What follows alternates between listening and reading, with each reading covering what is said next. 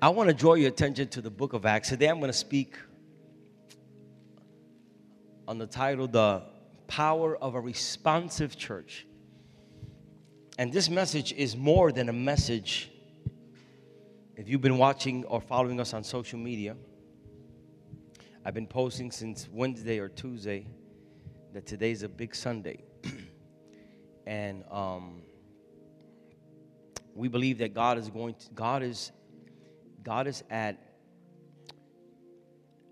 at the point of beginning to do something to the glory of God in the life of this church. When I look back 300 and almost 98 days, almost 400 days ago, when we started in my house, 35 people. And when I look how God has blessed us to the glory of God, how we've led to the Lord, literally close to 350 people gave their life to Jesus in 1 year at the altar, to the glory and the honor of God. And I look at where the Lord is taking us as a church, to the glory and the honor of God. And then you look at all that God has done in less than 400 days. All that God has done. In light of all that He is going to do. And this message is more than a message today. It's a testimony / reminder / we need to get ready sermon. And so, 2 months ago, we started a series entitled Pray First. I remember that series. And that series came about because of a meeting that we had with a individual who owns a homeless coalition. And we serve the homeless. This church serves the homeless. This church feeds the poor. This church helps those in need. This church focuses on youth at risk. And that's the heart of this church. So if you are a member of this church, you're part of a working church. In this church, we don't have a missions department. We don't have an evangelism department. We don't believe in that. Everybody is an evangelist and everybody's a missionary and everybody does outreach. So we don't have a department. Pastor, who's in charge? The church. The church does the work. And when we started this church, I told the 35 people in my house, if you take out the kids, it was probably 20 of us.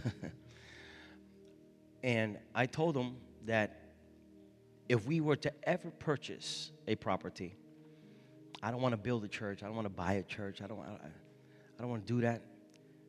I want to buy our first property as a church to do church. Because you don't need a building to be a church. Okay. So I told them I wanted the first piece of property we purchased, I wanted to buy it to help our community. So that as people start coming to our church, it will be embedded in our DNA that we are a church for the hopeless, for the hurting, for the broken, which is why New Birth is a place of hope. So everything we do stems out of that. Everything we do as a church. If it doesn't provide hope, we don't do it. If it's not going to help the broken, we will not do it. I don't care who's doing it. Pastor, all the churches are doing that. Well, that's not us. We are focused on our agenda. And we will not be distracted by what other churches are doing because we are a place of hope. Can I get an amen? But once we start doing what other churches are doing, we lose our DNA, we lose our perspective, and then we start competing. And I'm not competing with nobody because I'm just trying to get people out of hell and take them to heaven. And so that's why we purchased that property.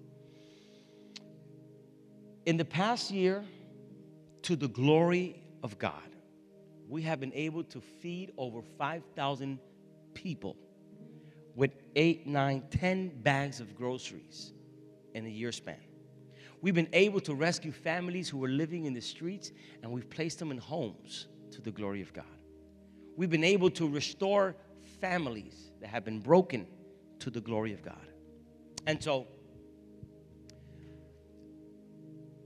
we understand that if God did all that in 1 year, and in 1 year, we're almost at 700 people in 1 year.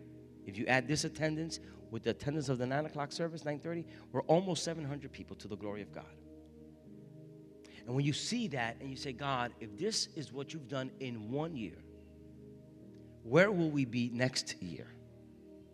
And so there's a danger, and you know, you guys are blessed because I say stuff in the second service I don't say in the first. But there's a danger that we lose focus. That we lose focus, and we don't stay humble. We don't stay humble. And so, church, we have to be humble. Even when you post, and I know, because some of us, we're proud of our church. I don't know about you, but I am proud of my church. Everywhere I go, I talk about my church. I don't care. Because pride is like cholesterol. There's good cholesterol and there's bad cholesterol. Wherever I go, I talk about my church because I'm proud of my church. I'm proud to see what God is doing. But we have to be careful. Even when we post what we post about our church, that there is no room for arrogance or pride, that we keep ourselves humble, because it is humility what has taken us this far. And the last thing I want is for arrogance to creep in.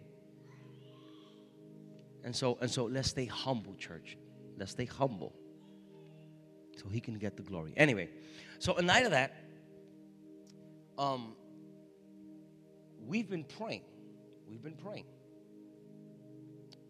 And that month that we took for prayer stemmed out because as we was doing outreach, particularly to the homeless, we would partner up with a coalition in downtown Kissimmee. And one Friday, we were scheduled to serve, but we saw the sign that said, closed until further notice. And so Brother Norby went and called and to find out why did they close. And to our surprise, we were informed that she closed because she doesn't have the finances to operate the ministry. Now, this building is paid off. She paid it off. But to operate it monthly, bringing in homeless. And not only does she feed them, but she has washing machines and dryers. So the homeless come and wash their clothes there and even bathe there. And so she said, Pastor, to operate this building, I cannot afford it. There were churches that were sponsoring us, but they pulled out, and, the economy is difficult. And so she found herself literally closing down this place. And so when we found out about that, I told Norby, let's meet with this woman, see how we could partner up so we can help her do the ministry, because that's what we do. We are about outreach. We're about reaching out to the broken and the hurting. And so we met, and in the meeting, the conversation went, Pastor Gabby, can you help us continue to run the ministry? And I told you, if you've been part of our series that we did 2 months ago, I told you that there are some doors that look godly. There are some things that are godly, but that doesn't necessarily mean that that's God's will for us. You know what I'm saying? Like, we can be doing God's work, but if it's not God's will, even if it's God's work, it's not good. And so I told the sister, I said, listen, Jan, here's what we're going to do. You go pray for 30 days. I'm going to go pray 30 days. And I'm going to go pray with my church. And it was out of that conversation that the entire sermon series, Pray First, went about. Well, we believe that when you pray, God answers, right? Okay. But sometimes we want God to answer quick. Okay. Well, here's what happened. I'm preaching on prayer first. Week 1, we was praying and preaching. And week 1 came and left, and God didn't answer. okay. Kept on praying. Week 2 came. And I'm praying and preaching that God answers prayers. And God didn't answer. Week 3, I'm a little nervous right now because I got one more week before the sermon is over. And week 3 came and we prayed and preached. Nothing happened. Week 4 came. We prayed and we preached. And the day before the month was over, my wife is very... I get to the point. My wife went on Facebook. And thank God for Facebook. Thank God for Facebook. Some of us go on Facebook to gossip and post you how depressed you are. Listen, nobody cares how depressed you are on Facebook. Take that out. Testify about the goodness of the Lord. I'm depressed. Sad emojis. Get rid of those emojis. I will not spend one post of my life giving depression glory. Never. I will always encourage people through social media, help people through social media, testify of the Lord through social media. I will not be fighting and you said this and I said that. I ain't got time for that. But anyway, so my wife went on Facebook. And she was scrolling, because now Facebook has become the spirit of discernment.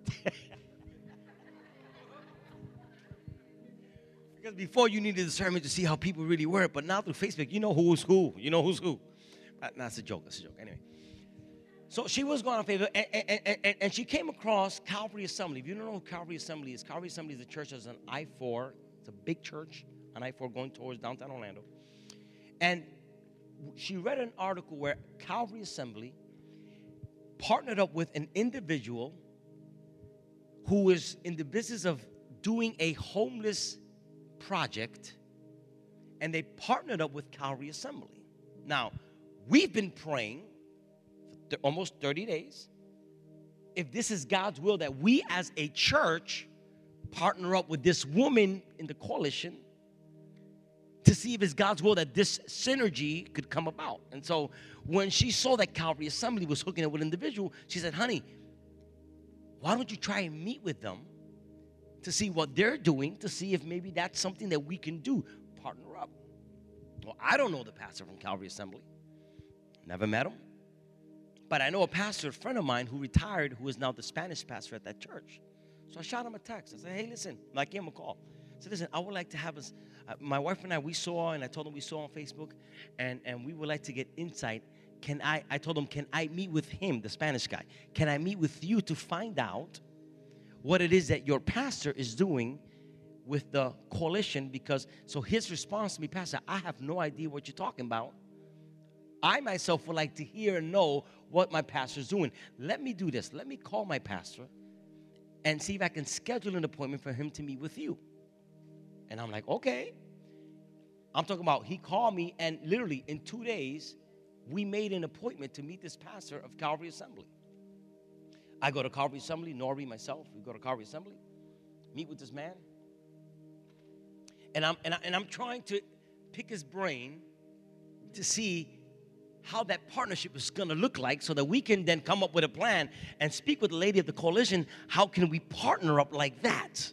Because there's a conflict between a church collaborating with an institution. There's a lot of legalities, and I wanted to make sure that we do it right, because I'm very, very conscious that the decisions that we make has to honor God, but I respect you all as a church, and I value you all as a church. And I know that there's an element of trust from your part to me. So I know that any decision I do, I want to be in the perfect will of God. That everything I do, I can stand up here and say, this is what was done, exactly what it gets done. That if I say I'm a buy a $20 shirt, I don't buy it for $17 and keep 3 and go, get me a Dunkin' Donuts. I like to be clear with the church. That's just the way I am. And I like to inform the church of where it is that we're doing. And so I wanted to meet with this guy to pick his brain to see how do we do it. And while we're talking, he asked me in the middle of the conversation, he said, Gabby, have you considered buying the property? I'm not thinking about buying the property. I'm thinking about merging with this woman. And so we kept on talking. And I got some ideas. He gave me some ideas about merger. He told me how he's merging. Long story short, we're about to close the meeting. And he wants to give me a tour because they did some renovations at Calvary Assembly. And I said, before we go, we already got up from the chairs. We're already hugging up. I said, is it okay we pray first before we do the tour? And I began to pray. And Norby was there. We started praying. And it wasn't a prayer binding demons and speaking in Greek and Hebrew. It was just, Lord, thank you for the opportunity of meeting this man and creating something that was going to be. And right after we got up to do the tour, he says, Gabby, I feel from the Lord to tell you to consider purchasing the property. Now, when I met with the woman of the coalition, she's not interested in selling. She's like, this is my legacy. This is my inheritance. This is paid off in cash. I want to leave this for my kids. I don't want to sell. As a matter of fact, I live in the property. So she's like, she has said zero about selling. And so he says, Pastor, I tell you what, if you buy the property, this man, I don't know him. I just met him that day. He says, if you buy the property, my church is going to give you $10,000. Go and ask to buy the property. This is the last day of the 30 days of the Pray First series. And so I left out that meeting encouraged. I said, Norby, wow. So I met with my board, I think like a week ago, 2 weeks ago. I met with my board because we have to come with a plan. So 2 weeks ago, I told the board, I said, board, this is where I feel the Lord is leading us. And I didn't feel the peace after that meeting with Pastor. I didn't feel the peace about merging and working together. Not because I don't believe in collaboration. It's just legally, there was so many two incorporations. It was just legally, it was just a hot mess. And so we decided as a board to present the possibility of purchasing, even though we knew she was not going to sell. And so we wrote a letter and we said, dear Miss So-and-so, on behalf of our church, after having been praying for a whole month, after been seeking God's direction and on, we've decided that the church, the board and the church has decided that we will only be considering purchasing the property. Should you want to, here, sign, send the letter, okay. This Monday, I'm in my office with Angel, my wife, and I. And there's a knocking on my door in my office. And when Angel looked out the window, out my door, because it's a glass door in my office, he said, Pastor Gabby, it's the lady from the coalition. So me and my wife, we hid. You know how you do it, like, tell I'm not here, you know.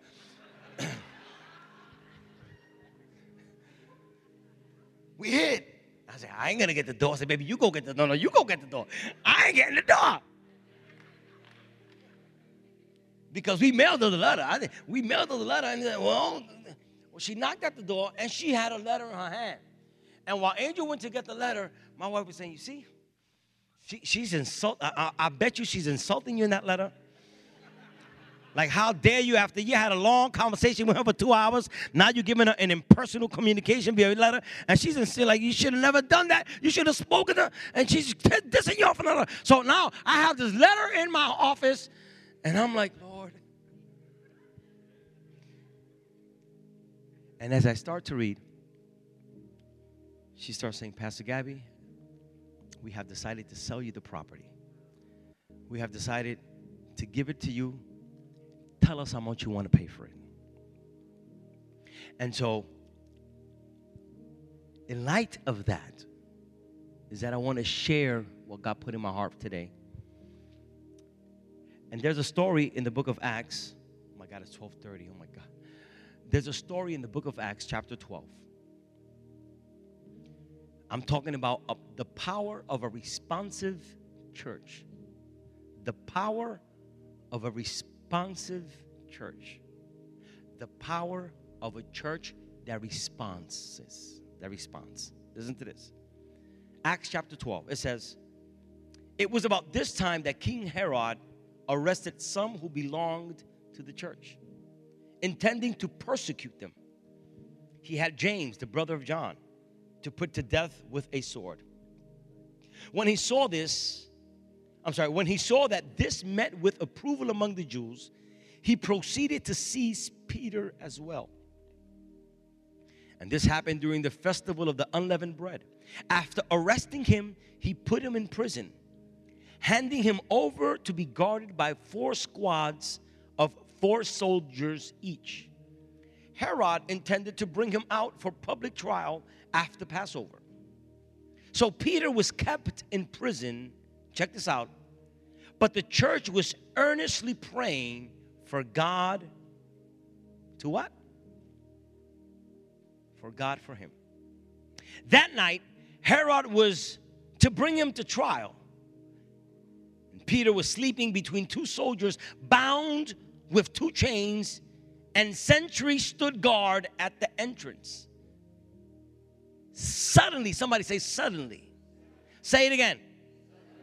An angel of the Lord appeared, and a light shone in the cell. He struck Peter on the side and woke him up and said, quick. Somebody say quick. 2 words, suddenly and quick. Quick, get up, he said. And the chains fell off Peter's wrists.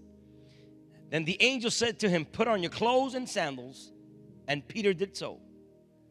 Wrap your cloak around you and follow me, the angel told him. Peter followed him out of prison, but he had no idea that what the angel was doing was really happening, so he thought he was seeing a vision. They passed the first and second guards and came to the iron gate leading to the city. It opened for them by itself, and they went through it. Notice that this was an iron gate that was impossible for Peter to open, and God opened the gate. Because there are some gates that you can open that God will open, but then there are some doors that you can open that you got to open. What happens? Verse 11. Then Peter came to himself and said, now I know without a doubt that the Lord has sent his angel and rescued me from Herod's clutches and from everything the Jewish people were hoping would happen. When this dawned on him, he went to the house of Mary, the mother of John, also called Mark, where many people had gathered and were praying. And Peter knocked at the outer entrance, and a servant named Rhoda came to answer the door.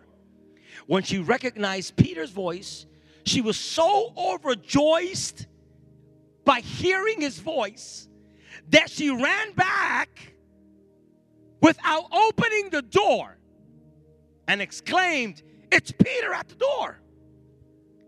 And the people who were praying for God to deliver Peter said, you're out of your mind. They told her. When she kept insisting that it was so, they said, it must be an angel. But Peter kept on knocking. And when they opened the door and saw him, they were astonished. And Peter motioned with his hands for them to be quiet and described how the Lord had brought him out of prison. So today I want to talk about the power of a responsive church. And in Jeremiah 33, there's a verse, we all know it. If you've been in church more than 5-10 years. Jeremiah 33:3, it says, call unto me, right? And I will answer thee. You remember that text? Call unto me and I will answer you and tell you great unsearchable things that you do not know. And sometimes we read this scripture and we start praying for stuff and God don't give us these things we're praying for. And we get frustrated with God. But you said if I call, you're going to answer. Why you ain't answer? You got to read the context of that text, which we will read at the end of the sermon, to understand what is it that God says, if you call me, I will answer. But it's got to be a specific call. Lord, I want to lose 30 pounds. Call that to God. He ain't going to answer that. Hit the gym, sucker.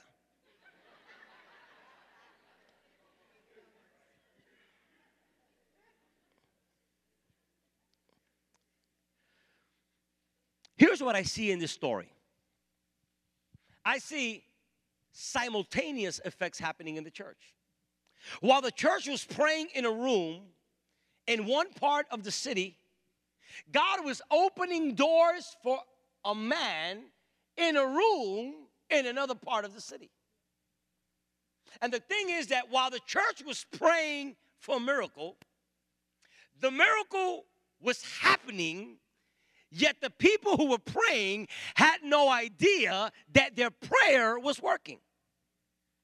Because they were praying for Peter, who was in the other side of Jerusalem. And while they're praying, miracles has happened, and there's miracles occurring on both sides of the sphere, geographically speaking, yet none of them knew that Peter's miracle was because the church was praying. Peter didn't know that. And the church didn't know that while they were praying, God was making a way for their answer to come to pass. Listen to me, church. God was working a miracle on both groups. And while God is doing a miracle on both groups were oblivious to what he was doing on either side. And that's important for us to know. You know why? Because when you pray and you see that nothing happens, does not mean that nothing is happening. When you pray and you see no results, it does not mean that there is no result on its way. Just because you don't see a sign does not mean that God is not working on your behalf. And you might say, but God, but I don't see the miracle. But God, I don't see the healing. Listen, it's not your job to see it out of time. Because, listen, some of us, if we see what God has for us out of time, we're going to go crazy. Some of us, if we get the miracle we need out of time, we go crazy. So we got to wait. Touch your neighbor, tell them, you got to wait. It's my job to pray until the miracle happens. So last month, we started the series, Pray First, hoping that God would do a miracle. And it took God 31 days to respond. Now, I want to tell you this, that when you pray, you are not alone when you pray. You need to understand that. You might be alone in your prayer closet. You might be in a room by yourself. You might be praying in the car by yourself. But I want to let you know that when you pray, you are not alone in your prayer. And that's so comforting to know, because what that tells me is that somebody is listening to my prayer. Look what the Bible says. David said in Psalms chapter 34, verse 6 and 7, he says, this poor man cried, and the Lord heard him, and the Lord delivered him of all of his troubles.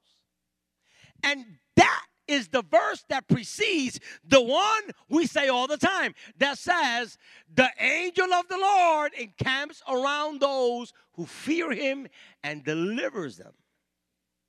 So what does the Bible say?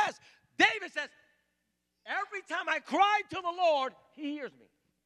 And I want you to know that not only is God in the business of hearing you, but there's a second effect that happens when you start praying to God, knowing he's there. Listen to me.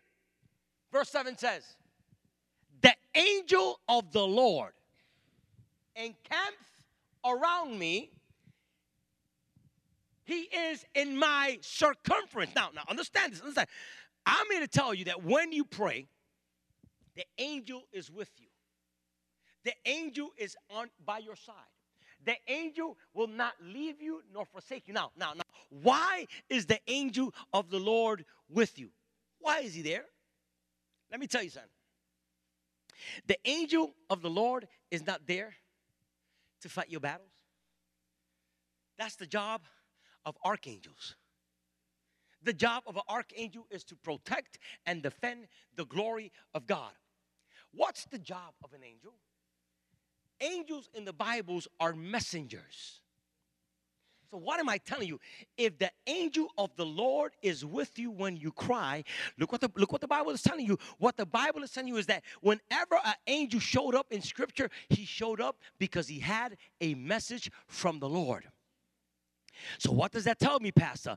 What that tells me is that while you're praying, the Bible says you got to pray. The fervent prayer of the righteous prevaileth much. You got to pray, and you got to pray. And here's what happened. The angel, who's a messenger, he's going to take your prayer, and he's going to send it to the Father. And he's not going to leave your side until he gets back a message from the Father. And while he's waiting for the message, he's going to protect you from every snare of the enemy. And while he's waiting, listen, there are angels right now that they got a message, they got a response, they got an answer for you. But God has not given those angels the authority to give you the answer yet, because it ain't time. And God wants you to pray a little longer, a little stronger. And you might feel God is not there, but the Bible says the angel of the Lord is with you. And I want to tell you this: if the angel is with you, it's because he got a message. And if he hasn't told you the message yet, he can leave you by your side. And I'm here to encourage you: wait until you hear from the Lord.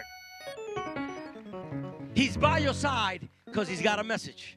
He's by your side because there's a word he wants to give you. He's by your side because there's a message he has in store for you.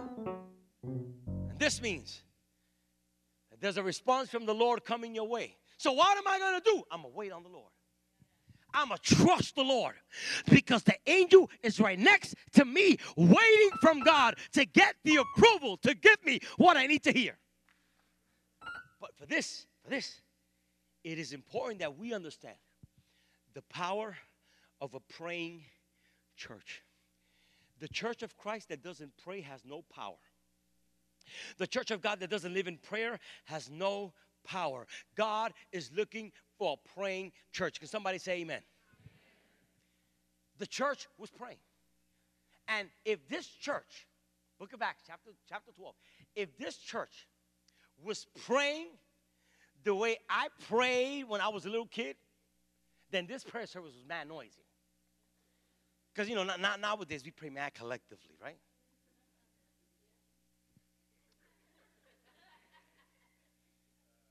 This church, you need to understand, they weren't praying because their toe hurt it. They weren't praying because they wanted God to give a little raise, They were praying because Peter was in prison. Peter was their pastor. Peter, when the church in the upper room began, and the day of Pentecost, the first one that broke out preaching in Acts chapter 2 was Peter. Peter was the one who started the church. So to the eyes of the Christians, as a matter of fact, even till today, the Catholic Church highly regards Peter, and they attribute him to be the planter of the church. So the pastor of the church was in prison. And I know that the church that was praying in the house, they weren't praying, "Oh, Lord, if you can take Peter out of prison, Lord, dito, ay bendito."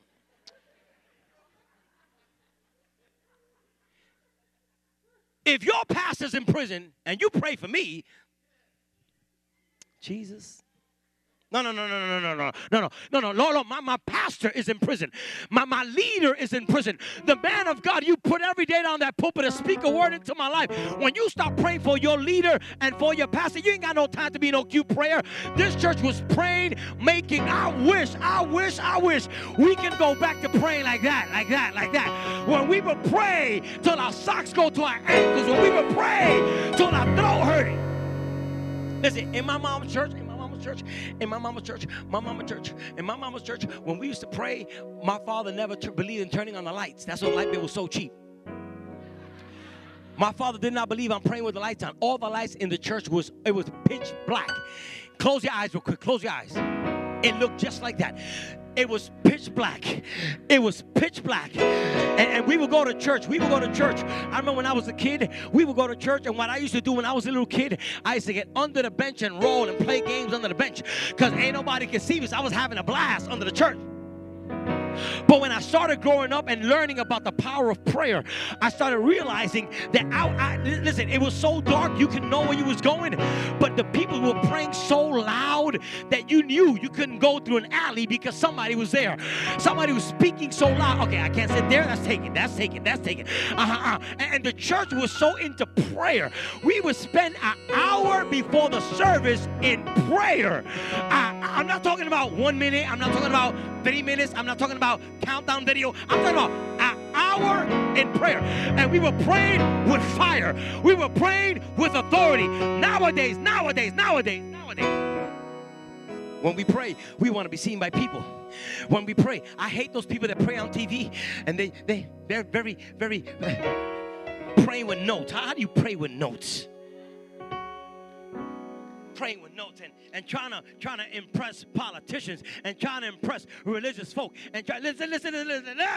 David said, this poor man cried and the Lord heard him. When we start going back to praying the way the Bible calls us to pray, he said, if you call unto me, I'm going to answer you. We got to go back to praying.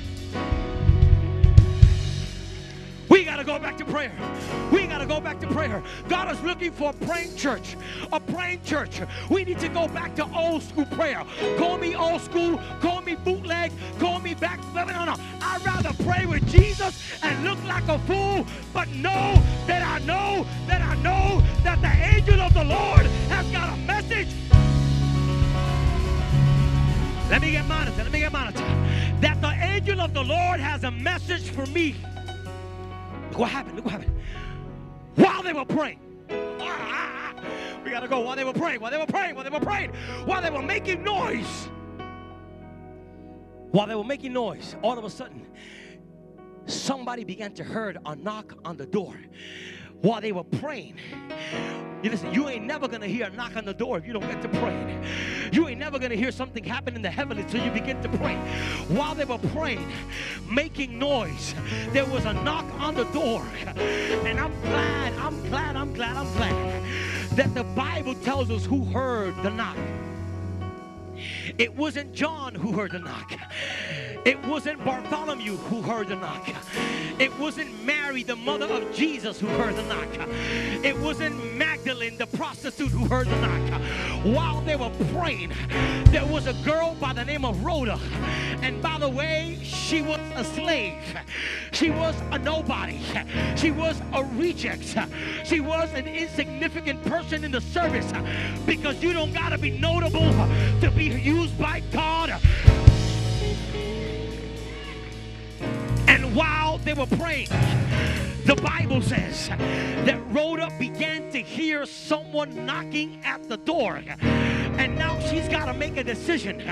Do I keep the church in prayer mode or do I interrupt the program?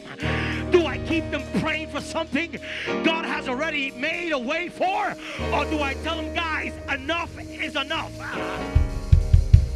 And the Bible says that she began to look at the situation because she was hearing the prayer of the church, but she was also hearing the prayer on the answer on the door. And we got to graduate in our walk with the Lord to the point that we can pray the prayer and hear the voice and make the decision to go to the next level. So the question is, are you willing to interrupt the program and tell the people that someone is knocking at the door? Oh God, I feel like preaching. She went to the door because she heard a knock. Remember that game? Can we play that game? Knock. God, that sounds good. Knock. And she kept hearing a knock, but you got to respond to the knock. It's not enough to hear the knock on the door. When you say who's there, what you're telling that person is, I heard the knock on the door. I heard the knock in the heavenlies.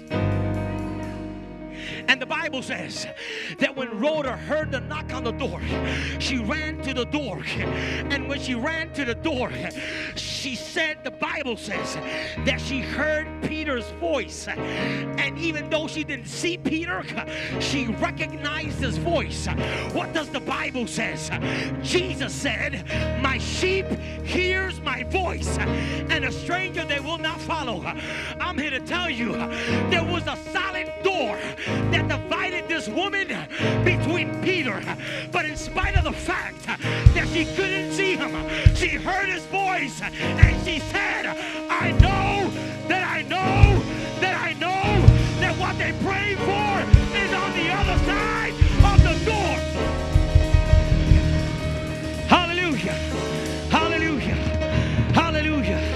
When you start praying, Peter's going to walk up in your circumstance.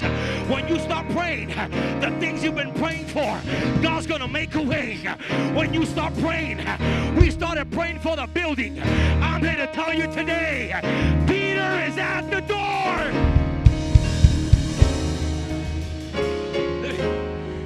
Not only is there power in a praying church, but there's encouragement in a responsive church. The Bible says that she went to the church after she heard Peter knocking. She left Peter at the other side of the door.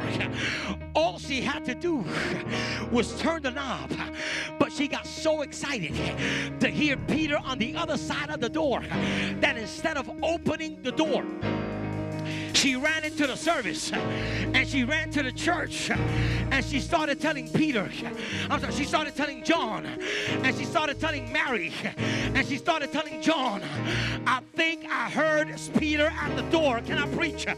I'm here to tell you today, it's not enough to pray, and it's not enough to get an answer.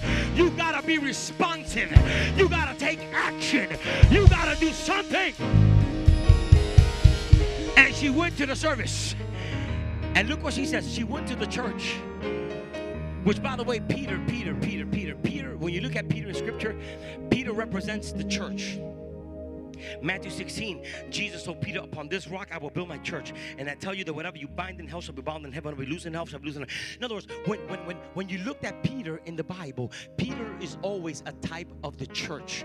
As a matter of fact, the Roman Catholic religion, they attribute Catholicism and the church to Peter because he's the one who started the church. So here's what Rhoda is saying. She's telling the church, somebody is at the door. And they asked her, who's at the door? And she said, Peter. In other words, she's telling the church, the church is at the door because Peter represents the church. I'm here to tell you today, church, the church is at the door. Peter is at the door. What God wants to do with this church is not what happens in these four walls. What God is going to do in this church is when the church is on the other side of the gate, on the other side of the city. That's why we got to get ready and we got to pray, because there's an assignment that God has for the church outside of the church. The church was knocking at the church. Peter was knocking at the church. The church was knocking at the church. The church was knocking at the church. But the church was too busy praying. And they forgot that there's a time. The Bible says in Ecclesiastes that for everything there's a season. There's a time to laugh and there's a time to cry. There's a time to work and there's a time to relax. There's a time to pray and there's a time to take action. And God is shifting this church from prayer mode to action mode. God is shifting this church, and he's telling us today the time to pray over this thing is over. The angel of the Lord has delivered a message, and Peter is knocking at the door.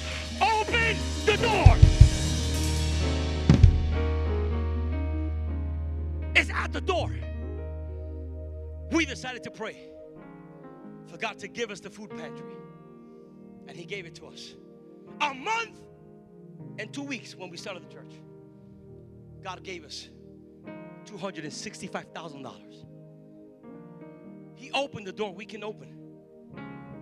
And from the very beginning we started a church, we started feeding the broken to the glory of God. But now God is taking us another level. He's taking us to another dimension. Because God don't just want us to be encouraged in his answer. He wants us to open the door. The question is, can you hear the knocking on the door? Because there's an assurance, listen to me. There's an assurance in a responsive church. They were praying and they were praying and they were praying and they were praying. But there comes a time in your life that you have to seal that prayer. The disciples told Jesus, Master, teach us to pray. And Jesus said, when you pray, pray this: Our Father, who art in heaven, hallowed be thy name. Thy kingdom come, thy will be done on earth as in heaven. Give us this day our daily bread. Help us because those trespass against us. And at the end of the prayer it says, for yours is the kingdom and the power and the glory forever and ever. And then he says, in other words, this prayer is over. We don't need to pray about this no more. And I'm here to tell you that that prayer you've been praying for, you have to learn how to put an amen on that prayer. You got to learn. What I mean is that there comes a point in your prayer when you need to stop praying because prayer has accomplished what you were asking it to do. And I'm telling you today, so now you need to stop praying over that thing. Go to the gate and open that sucker to the glory of God. Don't keep praying when it's time to open the door. If not, you will miss what's on the other side of the door if you don't change your position. There's a time to do this. There's a time to do this. But then there comes another time to get up on your feet, go to the door, and open the door. Open the door. I'm here to tell you, church, do you hear the knocking? Touch your neighbor, tell them, do you hear the knocking? Do you hear the knocking? Do you hear? I hear the knocking on the door. You've been praying for your husband, and God told me to tell you, put an amen on that prayer. Put an amen on that prayer. Your husband is coming to the Lord. You've been praying for your wife. Put an amen on that prayer. Your wife is coming to the Lord. You've been praying for a job. Put an amen on that prayer. Your job is on its way. You've been praying for healing. Put an amen. Open the door.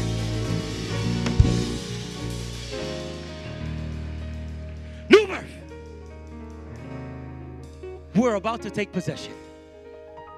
Oh, gosh. We are about to take possession of the city.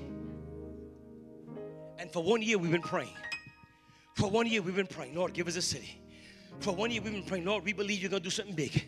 For 1 year, we've been praying. We had somebody who said, Pastor, I got a big building that sits 500 people. I'm not called to be a pastor.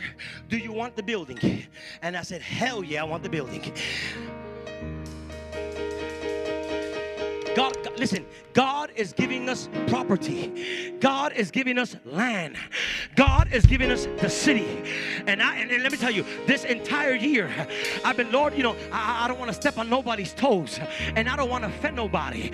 Because, I'm trying to start something to the glory of God. But yesterday, while I was going over my notes, I felt the Holy Spirit rebuke me. And he said, Gabby, why are you afraid to take possession? What I want to do in your life. And I was telling God, is that, people are going to talk about me. And they're going to say this. And I heard the Lord tell me, this is not the time to worry about what they're going to say. You better turn that knob or you're going to miss out on what I have for you. So I come to tell you, New Birth, no fear, no fear. We're going to turn that door. We're going to walk through and let the devil get mad. But as for me and my house, we will serve the Lord. Tell them, open the door, open the door, open the door, open the door, open the door. Rhoda, open the door. Open the door. Open the door. The church is getting ready to see the power of God. Open the doors.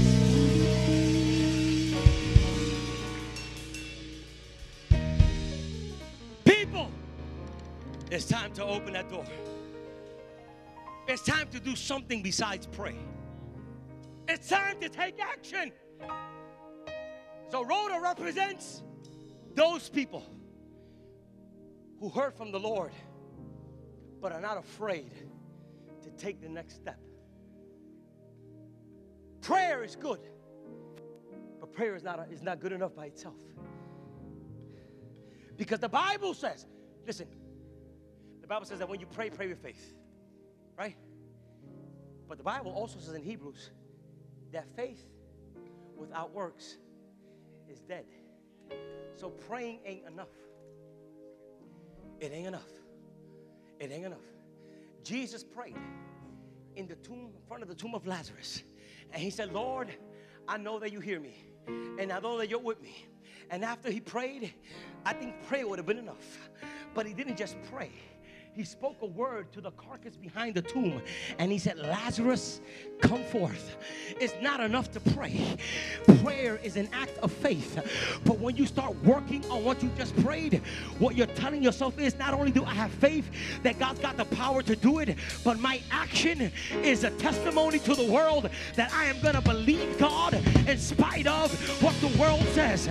I'm going to believe God in spite of what the system says. And I've come to tell you, church, it's time to do something besides prayer.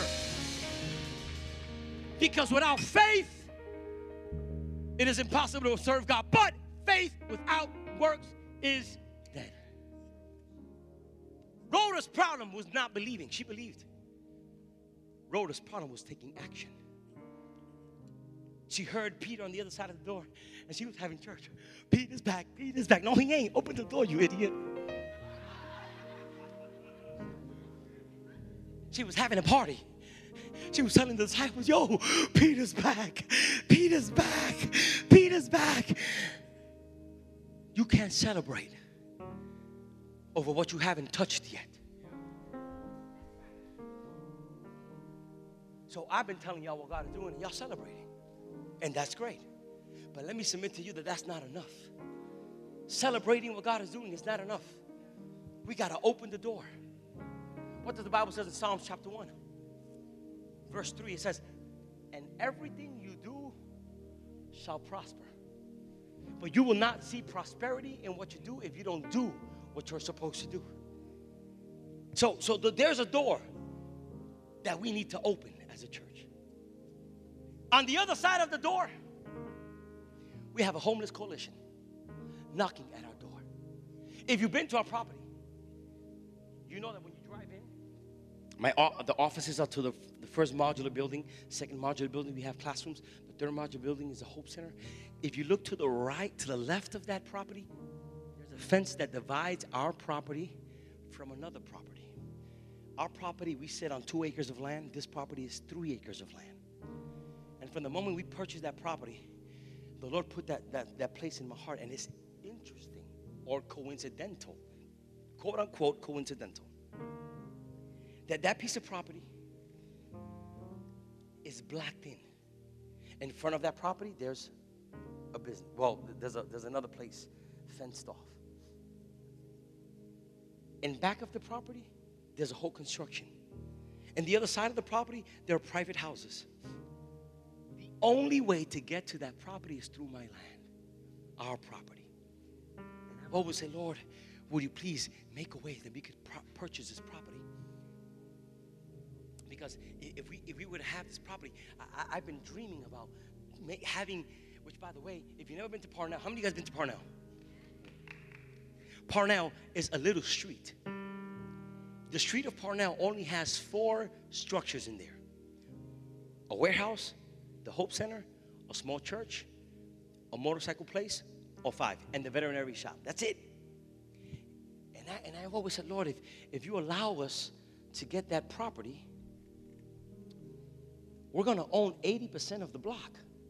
So in my mind, I'm thinking changing the name from Parnell to Hope City. I'm going to change the name. I'm changing the name. Why not? I'm going to change the name. Hope City. And in my mind, God put something in my heart. If we were to get that property, we could then take the homeless from the street and put them build them a house and put them there and restore them there. And from there, take them to the next building. And there they're going to learn how to get life skills. And from there, we're going to connect them back with their family. And I have such a great vision of all this. And we were praying for this for a year. And while we hear the knocking on the coalition, I said, no, try to find out who owns that property. And we tried to contact this guy. And it wasn't until not so long ago that he contacted us. And he's like, Pastor, well, he told Norby, tell the pastor, I'm willing to sell. The property right now is valued, Norby, are you here? It's valued at $40-something thousand. 3 acres of land. Now imagine, if you will, with me. What happens if we manage to purchase that land right next to ours? Here's what's crazy. Our brother started coming to our church about 3-4 months ago. And he said, Pastor, ever since I came to this church and I'm hearing new birth, a place of hope, a place of hope. The Lord put in my heart a vision 7 years ago. Oh, Jesus. And 7 years ago, he gave me a vision. And I wrote the vision. And he took me out to eat. And we went out to eat. Because I listen to people a lot when they feed me, you know.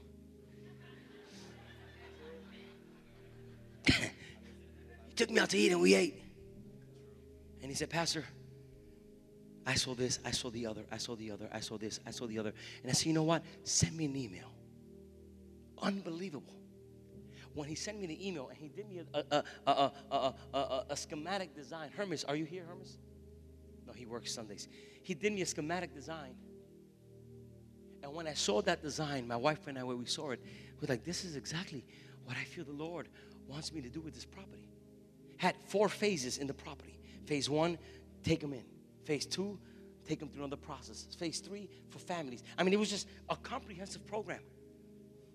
And I was like, wow, how God has put this vision and this dream in the hearts of people. And for 7 years, they've been holding on to this. And now they're saying, Pastor, I believe it's going to happen here. And I want to be a part of it. And what I'm telling you, church, is that when I see what God is doing in the hearts of people, and when I see how this woman who was not willing to sell us the property, now she writes me a letter, talk about whatever, tell me how much.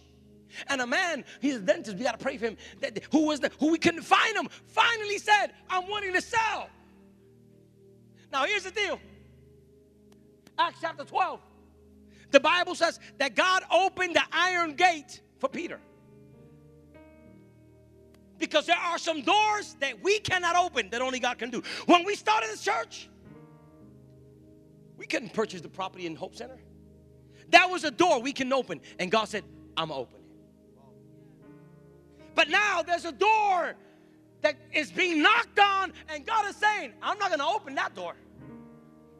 Rhoda, it's your turn to open that door. Listen to me. Two men got together in spirit. 2 men got together in spirit. 10 months ago, 2 men got together in spirit. And these 2 men came up with $265,000. And they gave it to me, and we bought that property. 2 men got together. 2. And we got the property. New Birth has over 550, 600 people. If 2 men were able to do 265,000, what can almost 600 of us can do? Yeah. The other of y'all gonna get it. Keep clapping in spirit. Listen to me. Rhoda is knocking at the door. And we got a choice today.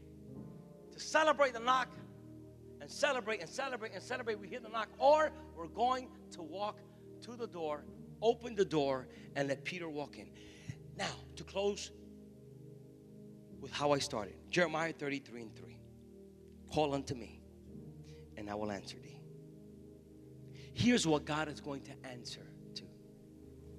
Jeremiah chapter 33, verses 1 and on says, while Jeremiah was still confined in the courtyard of the guard, the word of the Lord came to him a second time. This is what the Lord says. He who made the earth, the Lord who formed it and established it, the Lord is his name. Now he says, call unto me, and I will answer you, and tell you great and unsearchable things you do not know. For this is what the Lord, the God of Israel, says about the houses in this city. God is saying, I'm going to respond not to your personal requests, I'm going to respond to the healing of the city.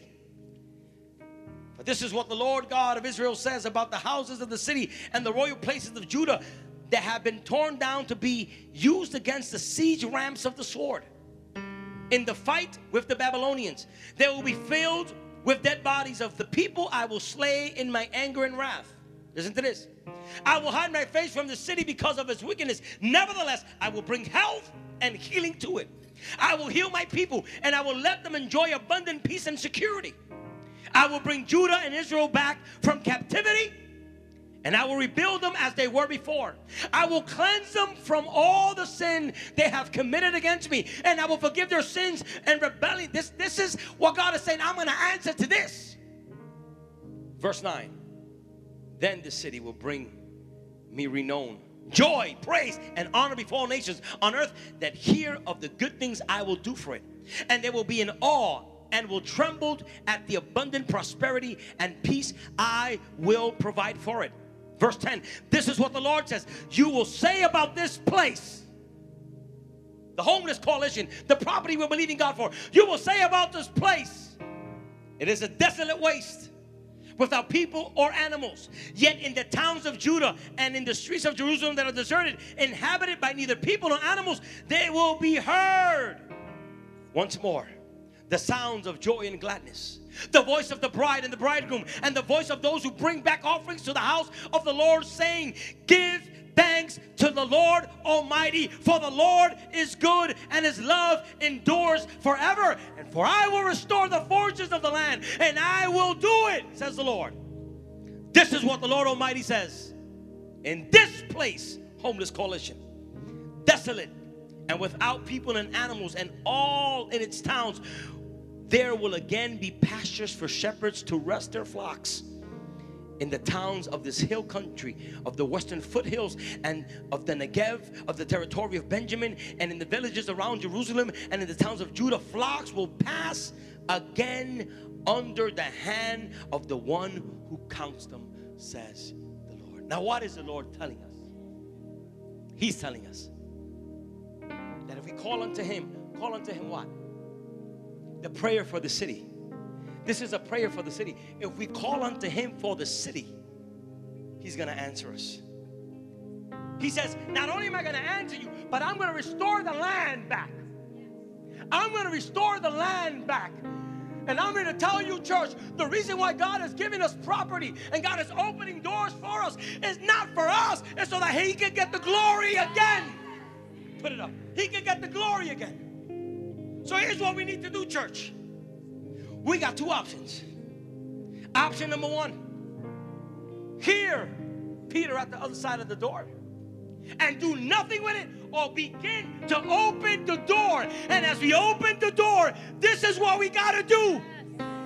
As we open the door and God starts giving us what he promised to give us, we got to make sure to give God all of the glory. Because listen, church, get up on your feet. Listen, church. What God is going to do in this church, what God is doing in this church, is not for the glory of a man. It's not for the glory of an institution. It's not for the glory of an organization. This is all for the glory of God. And God is telling us today, listen to me, church, New Birth. God is telling us today, the time to turn the knob and open the door is right now. So here's what we're going to do. We're going to believe God for greatness. No more celebrating, Lord, you're going to do it. No, he's doing it. Open the door. And we're going to go on a journey as a church as of next Sunday. And I want you from here to next Sunday to start praying, to ask God to guide you. How can you help us turn that doorknob? How you can help us turn that doorknob. Because I promise you, I don't have the money to buy that homeless coalition. But I can tell you this, I'm not taking a loan on it. We're going to buy that cash. Thank you for your enthusiasm. We're going to buy that cash. $250,000, we're going to do it. If two people paid $250, $265, I think 500 people could come up with $250,000. And we're going to buy that property cash. And we're going to show it as a testimony that God is faithful to His church. And we're all going to get together. So I need you to pray with me. And I need you to join forces with me. And as of next Sunday, we're going to pray. And we're going to come up with a plan to find out a way. How can we open that door for the glory of God and put back that homeless coalition? Listen, it's not a coincidence that coalition is in the heart of downtown Kissimmee.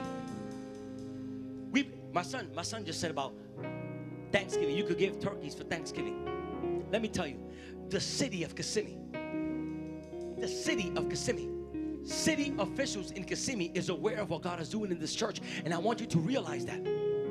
We this past weekend, yesterday and today, Friday and yesterday, we were in Tampa pouring into 2 churches that started church plant, and they wanted us to pour into them. And we went out there, Angel and Norby, myself and our spouses, we went out there to pour into them. While we're driving back, we get a call from Olga, who's involved in the city involvement, and she says, Pastor, they just gave me a call. They want to know that if they could give you 100 turkeys for Thanksgiving. I don't know if you understand that. We're trying to raise 150 turkeys to feed our families, and the city is saying, we're so aware of what you're doing as a community that you don't even have to pay for it. I'm going to go ahead and give you 100 turkeys because we believe that what God is doing through New Birth is the work of the Lord. God is doing for us what He's doing for us, because now He's telling us, now it's time for you to do what I need you to do, so that you can be a witness to the city that God is faithful. And when we open the door, eyes will see and ears will hear and receive what God has in store for us. So church. I'm gonna get down here. I'm gonna close on here. Church. Why is it that in 1 year we've accomplished so much? Why is God treating us exponentially? Why is God doing what He's doing in us at a fast pace? Why? I wish I knew the answer. I don't know the answer. Why is God doing this so quick? I don't know, but I know He's knocking. He's knocking, and we got to respond to the knock, because God's going to make a way for you guys, and you're going to get your job back. Listen, God's going to make a way. God's going to make a way, but we got to walk through that door. We can't, you knock in my house. Well, I can't tell you, because then you're breaking my house. I can't say that. If I knock in your house and you don't open the door, well, then I'm assuming what? That you're not there. Right? If God is knocking at the door and we don't open the door, God is saying, oh, they don't want it.